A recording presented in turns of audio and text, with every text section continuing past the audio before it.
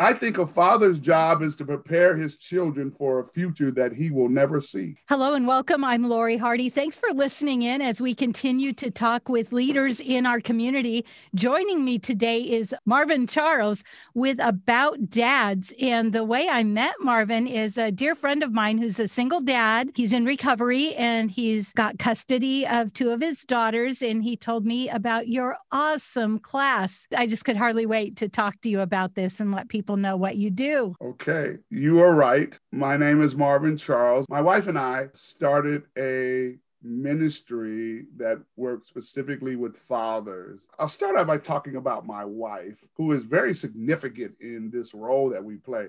My wife is named Jeanette Charles. She was raised by a single father. She was born in 1966, and her father got custody of her at a very early age, like about 6 months or so.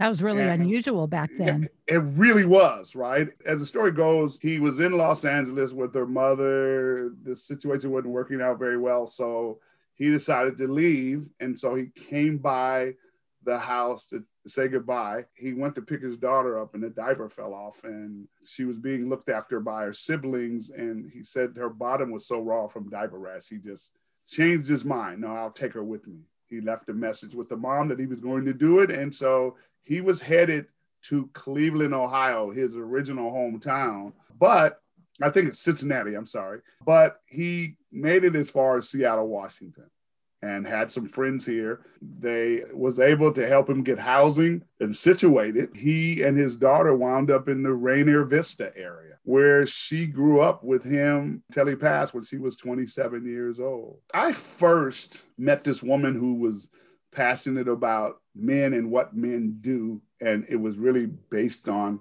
her father and what he had done with her. And I think in the very early stages, I didn't really understand the benefits that I got from the marriage, right? I didn't. So that was Jeanette's impact in that. And when I met her, we both was crack addicts in addiction. And then her and I had 2 children. I had already had 3 other children. She had 1. I had one of my sons with me. She had a son. So we got together and then we had 2 more children. But our addiction caused our family to implode inside, meaning the state came in and took 2 of our children.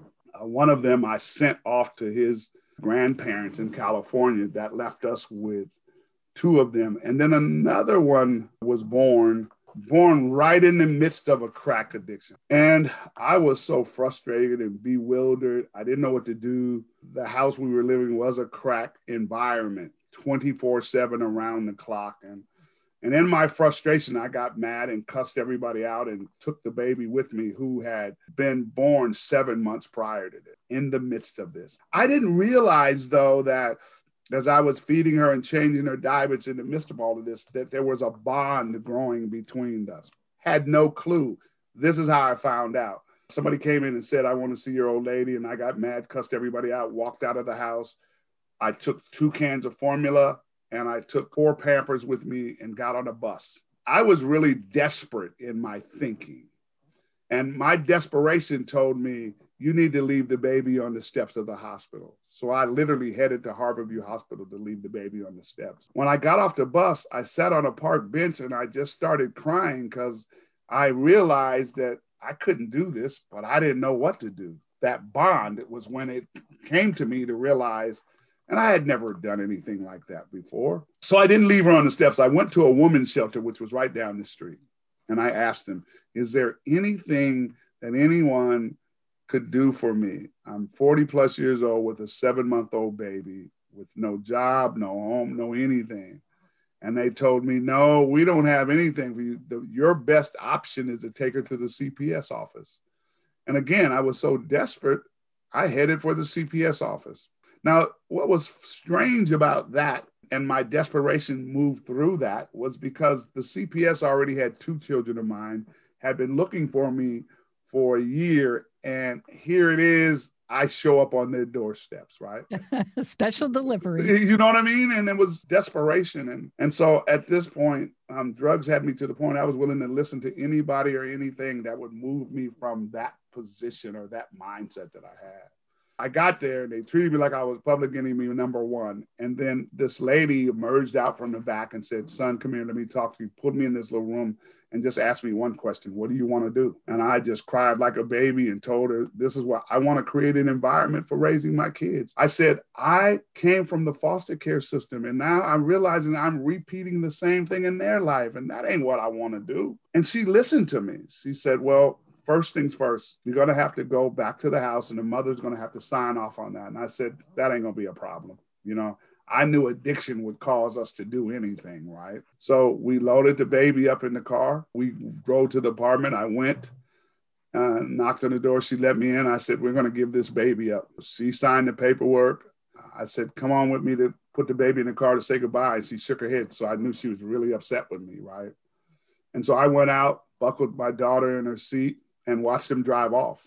And then I went back to go inside and I was locked out. So I was homeless at that moment, right? But I wasn't upset about any of that because I kept thinking about this environment that I had created, that I was a part of, that I jumped in with both legs. I need to do something about it. So if I'm going to worry about what's taking place right now, then I'm not looking towards the future that I needed to be. My sister lived not far away from me. She was caught up in the same addiction. She had 3 children. They had just got a little apartment. Her boyfriend was murdered. So I'm so deep in this misery love company thing. I just remember the sister had a dog named Hershey. And I remember she had a 1-bedroom. So her and her 2 daughters slept in the bed. My nephew, who had been shot in the back through gang violence a number of years prior to that, was on the couch and I was on the floor with the dog. And it was just a reality check. There's nowhere to go but up from here. But if you keep playing in the mud and the chaos that you're playing in, this will be you for the rest of your life. And I remember having that dialogue with myself. And so a couple of months later, that was December 23rd, 1997. I went into treatment 6 months later. I spent 90 days on a campus where they told me when I signed up, only 5 of you are going to make it out of here. And there were 200 people on this campus. They used to bring my daughter to come see me when she was really small, like 3 or 4 months. I used to sing to her. I used to sing this little crazy little stupid song, but she loved it. It was skidamarinky-dink, skidamarinky-doo. I love you. And I just sang it to her all the time. So when she came to visit me, I hadn't seen her for a few months. And she was kind of standoffish, but when I started singing that song, she just melted like butter in my hand. And the social worker that brought her to see me, she said, how did you do that? She had witnessed it too. So what it said to her, and she said to me, was that there was a connection and that I had an opportunity to grow that connection as a father. They started giving me leadership roles at this treatment center. I was assigned that I could take people to the hospital who needed to be. I could run meetings. And this was the first time in my life having a leadership role of responsibility and coming through with that. But it was hope and encouragement too. I had to take some parenting classes because now the court cases started to come alive where I had to kind of fight to be able to put my family back together again.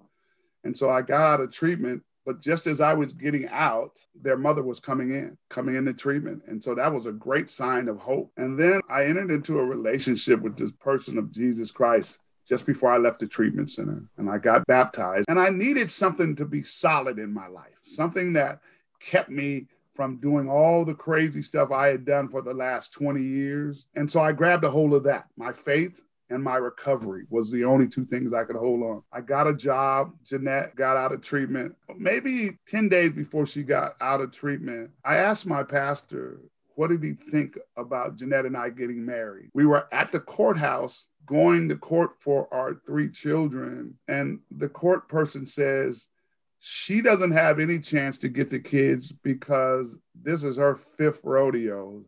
And because you're a man, you probably have no opportunity. And then she said, if you were married, it might be different. Now, she wasn't encouraging marriage. And I'll tell you, I'll prove that to you in just a second. And so when she left, I looked at Jeanette and I said, if you will marry me, I will do everything in my power to be the man, the husband, the father that I need to be. And she said, yes. Talked to my pastor about it. He said, you guys have a relationship. You guys have things in common. So yeah, I think that'd be a great idea. And then he loaned us the money to go get the marriage certificate and everything. And then a friend of mine drove us to get married. We did this all like within 30 days. So when we went back to court, the caseworker was there in the courtroom and Jeanette said, Marvin and I are married. And she looked at me and said, what did you do that for? Well, because we want to be this family. We want to bring our family together again. So that started that journey. She got out of treatment. She lived our first 6 months. She lived in one clean and sober house. I lived in another, and our curfew was 10 o'clock. So that was our first 6 months. But we were striving for something. And so we found a little 3-bedroom Rambler home. We tried to make the best out of it for our children, anticipating them coming home. And it happened. And I'll tell you another story impacted in that. So the day she went to pick the kids up to bring them home, I get a phone call from a lady who said she was a search consultant. And she said, is your name Marvin Charles? Well, I thought she was a telemarketer. Well, in fact, she said, a lady paid me $400 to find you, and this is your mother, and she only lives less than a mile away from you. And I was like, wow. Well, I knew I'd been adopted. I had made some attempts to find out, but all came about to nothing. So I never thought about it. I come home from work, I'm taking a shower, she's going to get the kids. And the day we bring the kids home, I find out that I have a mother. So when the kids got home, we jumped in the car and we drove to go find this lady who's standing on the corner waiting to see me, who was my mother, who was with I had a niece and a sister that was standing there with her. Oh my goodness. It was crazy. It was crazy. Well, then I asked her about my dad, and she said, well, I haven't seen him in 40 years. And the last thing I heard, he lived in California.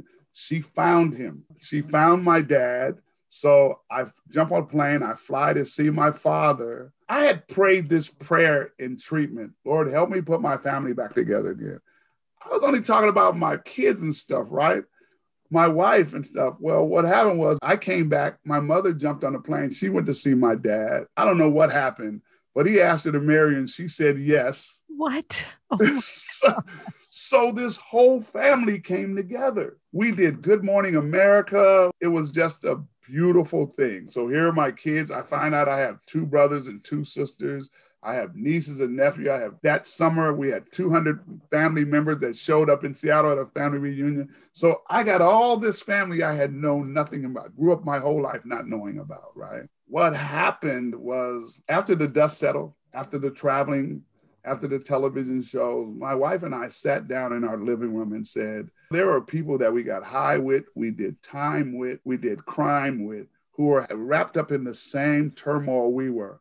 How could we take what we've learned and then help? Our children are going to grow up in the same community. They're going to marry somebody out of this community. What could we do to help our community heal itself? And that's how we started really just working with fathers in our community who had children who were disconnected from their family, just as Jeanette and I were. And we knew that fathers were the source of that. So we were just able to put those things together. And 22 years later, we have DADS, Divine Alternatives for Dad Services. So you do classes, support groups. What are all the services that you provide? Great that you asked that question. At our website, aboutdads.org, we have just a few services, but they are powerful services.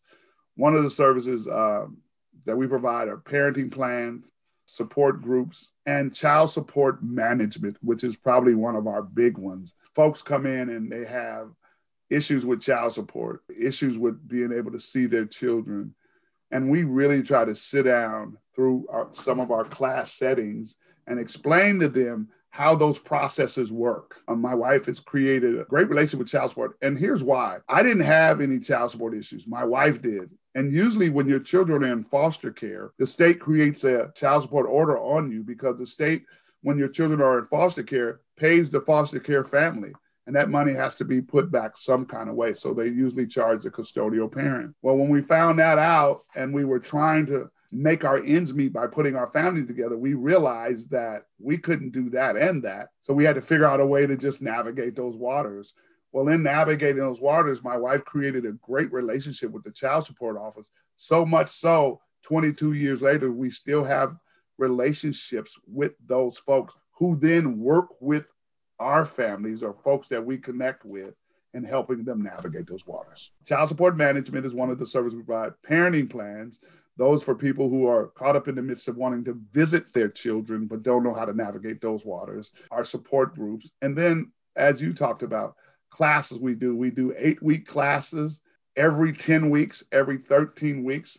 We'll do a class, 8 weeks. We'll wait 3 weeks before we start the next class. Then we do another. I wrote a book called Becoming Dads, A Mission to Restore Absent Fathers. Out of that, we built a classroom curriculum, follows that. And all it is just some situations that I've learned that I navigated that while we turned into a curriculum to help other fathers navigate the same waters. What amazes me is something that I heard you say in another interview about how women can get the help they need. No question. Here's why. Because like I told you the story of my wife, Jeanette, she had to navigate these same waters. We had to navigate these same waters. And because it says dads doesn't mean that we don't lend ourselves to anybody who has those same criteria, because that's what we do. We're about building community. And so it's been really refreshing for me that we have women who come and say, can I make an appointment? We have mothers. 40% of our calls come from women. It'll be a grandmother, a mother, a wife, a girlfriend, a sister, an aunt. They want to come and they want to be able, how do I help a family member? How can we help me? And we just are honored by that because, again, it impacts the community. We're talking to Marvin Charles with About Dads, and I got to tell you what he's wearing. A Seattle Supersonics Gary Payton number 20. And the first thing I said to him is, my sister is still crying over the Sonics. Well, I think we all are. I love what you're doing and that you're doing it so long after you have. I mean, we all know recovery is ongoing, right. But a lot of times when people get into recovery, they want to help others and then they move on. But we are dealing with such an incredible drug issue right now that I feel like your services are needed more than ever. And it looks like you have more than one book. Actually, I don't. I'm in the process of writing another, but no, I just have this one book, Becoming Dads, A Mission to Restore Absent Fathers. It tells the story of redemption and recovery. And what I love about that story, number one, that you hit rock bottom. Number two, you got a bond with your child, and that is what disturbed you. Yes. That touched my heart. And I actually work with recovering addicts. And so I see a lot of them come in and out. They'll relapse, and usually eventually they will get it. But when they told you 5 of you will make it. Yes. Yeah. Out of 200. I know. Woo. And you didn't give up. You were like, I'm going to be one of those 5. Here's what I've learned over the years. I've never met a man who didn't endure his children. I mean, in prison, out of prison, I never. And what I did was made my family, my children, my ultimate goal. And I didn't want my children to be faced what I was faced with. So that same daughter that I almost dropped off at the hospital, I wound up driving her to Langston University in Oklahoma and dropping her off there. So that was the ultimate story. And I figured that if we can just take men and point them to their children, take women and point them to their children, and then wrap our arms around them, making it to that. Yes, there are a lot of hurdles, but for some reason, every time you mount that hurdle, you get stronger. And the next hurdle, and you get stronger. So I always say, can we make kids the focus? I think a father's job is to prepare his children for a future that he will never see. If you know anything about the AIDS virus, AIDS doesn't kill you. What it does is it breaks down your immune system, and the infection is what kills you. Fatherlessness is the same way. If you take a father out of the family, out of the home, the family doesn't die. What it does is open the family up for infection, teenage pregnancy, at-risk youth behavior. So let's be able to use a father as a vaccination, vaccinate the family and the children in the family so that they are protected from those things. You are absolutely right. Drug is rampant. And that usually is the first sign that starts to destroy the family. But if you ask a child, a part of the impact of that family situation is some way, somehow along the lines, that family was impacted to some degree by fatherlessness. I believe this in my heart strongly. It takes nothing away from families. We got to reinvent the father. We got to re-encourage him. We got to show him that he is not worth what the TV says he's worth, but what that heart of that child says he's worth. And a lot of times we don't get to hear the child until it's too late. I'm trying to teach fathers how you hear the child even in their silence. That's beautiful. I do see so many dads that do get very defeated. And our mutual friend, I met him before he even knew that he had some of these kids. And I love it that he wasn't expecting it, but he's like, let's do this. Like you, he embraced the other parent best he could, because the kids are made of both of those parents, right? Yes. And I just love seeing his growth. I love seeing his dedication to your class. I love seeing a dad rise up. I know there's a lot of good dads, but it would be easy to say there's a lot more single moms maybe than single dads. And single dads need resources. Yes. And we have tried our best to help dads in receiving their resources. We also tried to be a guide in how to guide through that. I'm impacted by the community of fathers that we have. I love it. I mean, we have fathers from all different nationalities. And I repeat, the thing that I find out that they all have in common is they love their children. What we try to do is then let's help you express that. Let's help you understand when your child is expressing that. Let's help you understand you don't build your understanding based on how the mother's feeling. We have a lot of fathers who don't have the opportunity to be in relationship with the children's mother, but that shouldn't stop you. Your child still needs you. And so we figured out ways to help them navigate those waters and still become the tool, the safety net that their children need. Correct me if I'm wrong. What I feel like in the work I've done, dads will more easy say, I'm not worthy and the kids are better off without me. Where moms they have that mama bear thing. And so I feel like with men, they need that encouragement. They need someone to say, no, they need you. You're absolutely right. And what we've used, this has been our kind of metaphor. Here's what we need you to do. We need you to go somewhere and get your life together. Don't be weighed down by what you think. Go somewhere and because guess what? One day that child is going to come and knock on your door. And if you ain't ready, they're going to throw their hands up and say, that's what mom said you was, and walk away. So what better for you to do is go and create an environment. So when that child knocks on your door and you open the door and say, that's your room right there, and this is where it is, and I've been just waiting on you. Do you know the impact that will have? Now, I know guys are, well, but what about I wasn't there to listen. God will put you there in the moment and the time necessary for you to be there, but you got to trust that. And in the meantime, go build that sanctuary for that child of yours. It's like, don't give up. Keep doing the walk, even if you're not getting custody or you're not getting visitations. I love it that you say, trust it. I think a child would love nothing more than to hear, I've been waiting for you. I've got a room for you. And the truth is, I have some grandchildren that were adopted out of the foster system. These kids, they want their mom and dad. They want their own moms and dads. Exactly. And good foster parents understand that and don't get their feelings hurt. Dads, let's go be there for our kids no matter what. You know, I was a single mom, and at the time it felt like forever, but it passed so quickly. Our window is so small. Yes. And I love it that you're encouraging them. I'll give you a prime example. I have 8 children by 5 different women. I have 4 boys and 4 girls. My oldest son, called me when he was 16 years old. I went to see him and I said, your mom just won't let me. And he looked at me and said, don't you ever mention my mom's name out your mouth ever again. And I was like, whoa, okay.